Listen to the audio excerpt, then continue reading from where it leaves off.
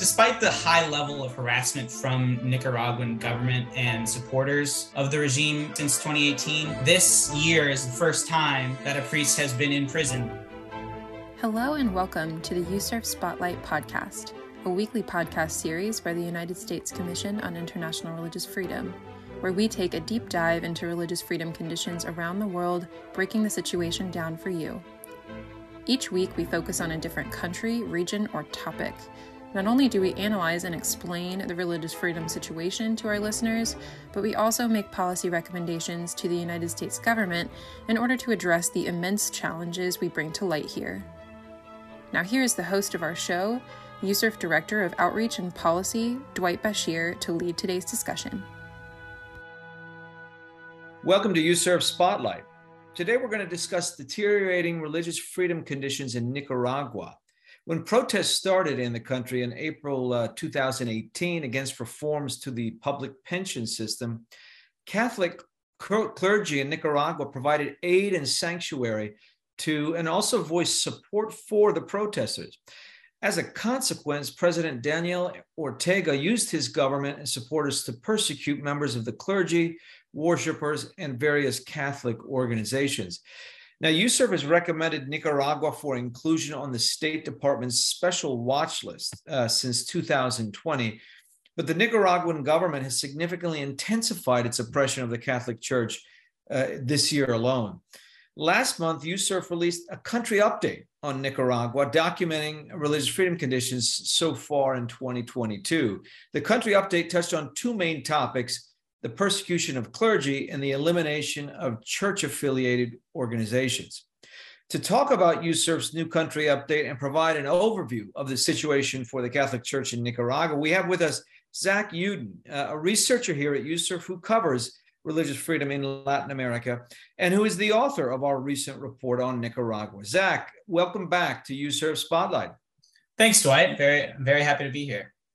Now, why don't we start with, it'd be great if you could provide our audience with some context regarding the discrimination, persecution of Catholic clergy over the past few years, and what are some of the ways in which the Ortega regime has put pressure on clergy this year? Sure. So in the multi-year wake of the 2018 protests, Nicaraguan authorities harassed and intimidated clergy in several ways. Police would monitor the movements of high-profile clergy. They would record sermons in churches. They would cancel the visas of foreign-born priests. There was pretty significant hate speech, especially from President Daniel Ortega and his vice president and wife, Rosario Murillo. And that hate speech sort of took the form. They would call them sons of the devil. They would call them terrorists, murderers.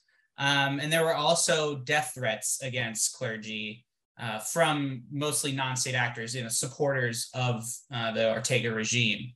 Now, this year, at the beginning of the year, the papal nuncio, a man named Valdemar Sommertag, the papal nuncio is basically the ambassador from the Vatican. So the papal nuncio had his credentials taken away by the government, and he was basically forced out of the country because of that.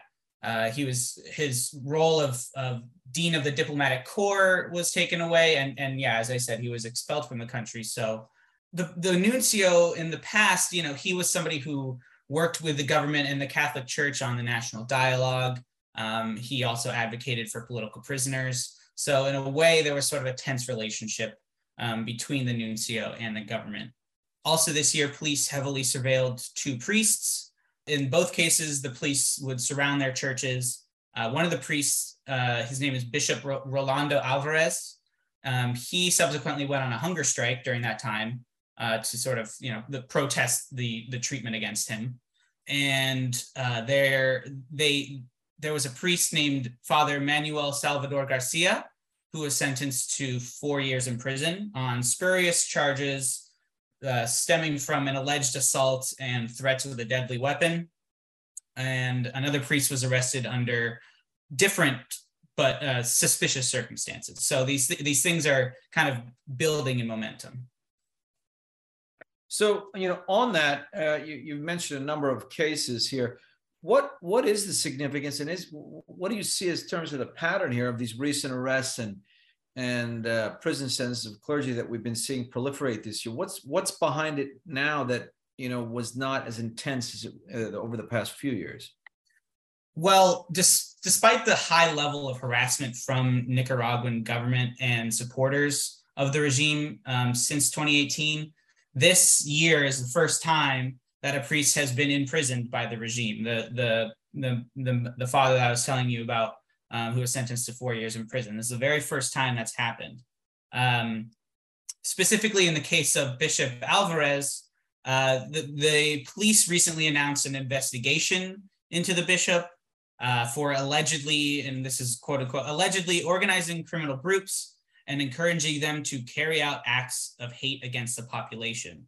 This is sort of significant because Nicaragua has pretty stringent terrorism laws, so there's worry that priests could be susceptible to these laws. Also, earlier this year, the National Assembly, they sort of adopted a report that recommended these sorts of prosecutions against priests who, helped the protesters in 2018, as people who are against the government and organizing these criminal groups. These are things that the report recommended. At the time of the publication of the country update, Bishop Alvarez was under de facto house arrest, along with 8 others, some priests. And as I said, Alvarez, he's an outspoken critic of the government for many years for their human rights abuses, authoritarianism. And so it really seems like the government is specifically targeting opposition voices within the Catholic Church. They had been targeting political opposition before, but now it's moved on to the church. Okay, yeah, no, that makes some sense. One thing I also want to touch on, as you well know, in this year's annual report on Nicaragua, you noted the closure of an evangelical Protestant television station in November of last year, after the leader of the channel challenged the results of the presidential election and denounced electoral irregularities. But there's also been a notable uptick in media station closures this year affecting the Catholic Church. Can you tell our audience about the situation affecting these kind of media, television, radio outlets, and some of the worrying events surrounding these kinds of closures? Yeah, absolutely. So in May of this year, the Nicaraguan Institute of Telecommunications and Postal Services, which I will call TELCOR, they ordered the removal of the Episcopal Conference of Nicaragua's Catholic channel. It's called the Catholic Channel. It was run by the Episcopal Conference. They ordered the removal, and the government started airing its own sort of Nicaraguan government national propaganda from that network. Now, the interesting thing is that network was actually one that Bishop Alvarez had a hand in operating. And this removal of the channel was done while Bishop Alvarez was on his hunger strike, with his church surrounded. So, there certainly may be a connection there. And at the beginning of August, TELCOR, that same institute, closed 7 radio stations operated by the Catholic Church. They gave sort of bogus reasoning for the closures. Maybe, their licenses or their funding information was out of date. But police in a town called Sebaco, the police forcibly entered the church there to seize broadcasting equipment. Once parishioners found out about this, they came down to the church and were sort of protesting and checking the situation out. Police fired shots in the air and tear gas towards the parishioners, while at the same time, the priest of the church and some of the parishioners became locked themselves in the parish house of the church while police occupied the building for several days. They had little access to food and water. Now, as of now, they've been let out, but it's certainly still a very worrying situation. Yeah, very worrying indeed. And along with these media outlets, can you tell us what sorts of church-affiliated organizations and charities the Ortega regime is also targeting, and what are some of the reasons the government's been giving for revoking their legal status? So the National Assembly, which is basically the Nicaraguan Congress, the National Assembly revoked the legal status of a Catholic university and several parochial schools, an agricultural institute, a cultural association, a justice and peace commission, the local Caritas chapter, which is like a Catholic charity. And all of those closures were in one northern city.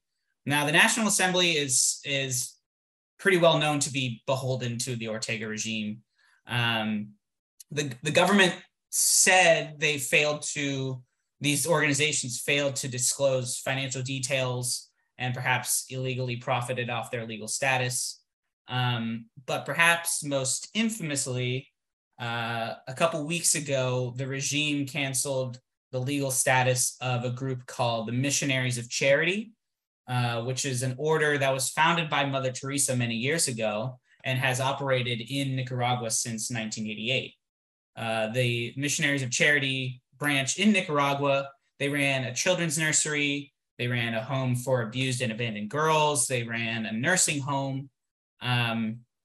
It was done with the same sort of perhaps bogus reasoning.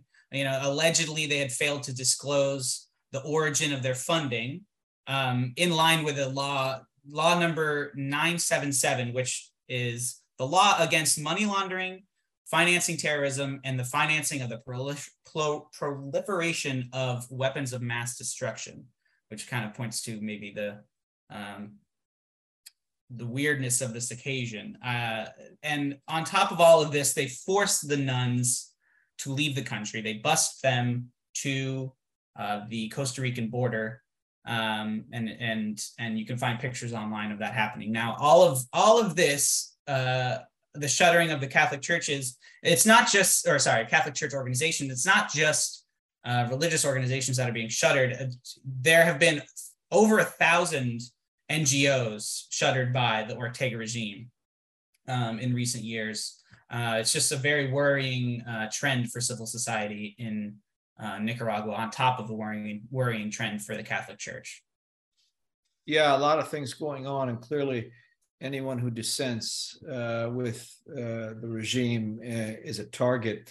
As I mentioned in the beginning, we just published a country update on August 10th that you authored on developments in the first half of 2022. But given the pace of developments here, it seems, are there some other updates that you'd like to share now, given, since the update was published? Yeah, definitely. I mean, as you said, the pace of events on the ground seem to be quickening. We released the country update in mid-August. Since then, there have been two sort of big events. One, police very publicly banned an important Catholic procession that was to take place in Managua, and instead of that procession taking place, the local clergy decided to ask their parishioners to either pray in their own houses or go to the local church instead of partaking in that procession. And the other event has been following the 2-week de facto house arrest of Bishop Alvarez with those other priests in his church. Police finally they arrested him and the others that were with him. I believe there were 5 priests and 3 parishioners. They finally arrested him and brought him to the Capitol in yet another sign of the escalation of the campaign against the Catholic Church. So we're going to we're going to keep an eye on this Bishop Alvarez situation, because it is, as I said, it is very worrying, and certainly a heightening of the dangers for the Catholic Church there. Yeah, so a lot going on, obviously. So in your mind, what can the U.S. government do? What has USCIRF recommended as far as a policy response to these deteriorating conditions in Nicaragua? Well, it's hard. Sometimes it seems hard to be able to make any positive movement in Nicaragua because of the fraught relationship between the two governments. In terms of what USCIRF recommends, we have 4 recommendations in our annual report. The first is for the State Department to maintain Nicaragua on its special watch list for engaging in or tolerating severe violations of religious freedom. The second is to impose targeted sanctions on Nicaraguan government agencies and officials responsible for severe violations of religious freedom. There have been a number of sanctions put on Nicaraguan individuals and government agencies over the years, but none have been specifically for religious freedom violations. The third is for the U.S. government to collaborate with and encourage multilateral organizations such as the Organization of American States to monitor and investigate these religious freedom violations that occur in Nicaragua and work to identify the perpetrators and tolerators of these violations. And I think that is especially important with this escalation of persecution of the church that we've seen over this year. And then the last one finally is to the US Congress. It's just to continue to raise human rights and democracy concerns in Nicaragua and bring attention to religious leaders and organizations silenced by the Ortega regime. And now that happens, there are partners in Congress who worry very much about the situation in Nicaragua. I imagine that number can only increase with these recent events. So I do hope to see some chatter about that on the Hill, and maybe some events or hearings. Well, we'll have to leave it right here. I want to thank Zach Uden, USCIRF researcher covering religious freedom in Latin America, for joining us today and sharing his insights into the worsening situation in Nicaragua, particularly for religious freedom. You can find our latest reporting on Nicaragua, as Zach referenced, and our policy recommendations on our website. As always, thanks for joining us today, and we'll see you next time on USCIRF Spotlight.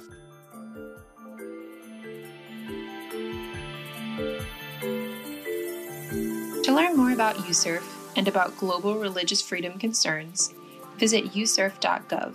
That's USCIRF.gov. You can also find us on Facebook and Twitter at USCIRF.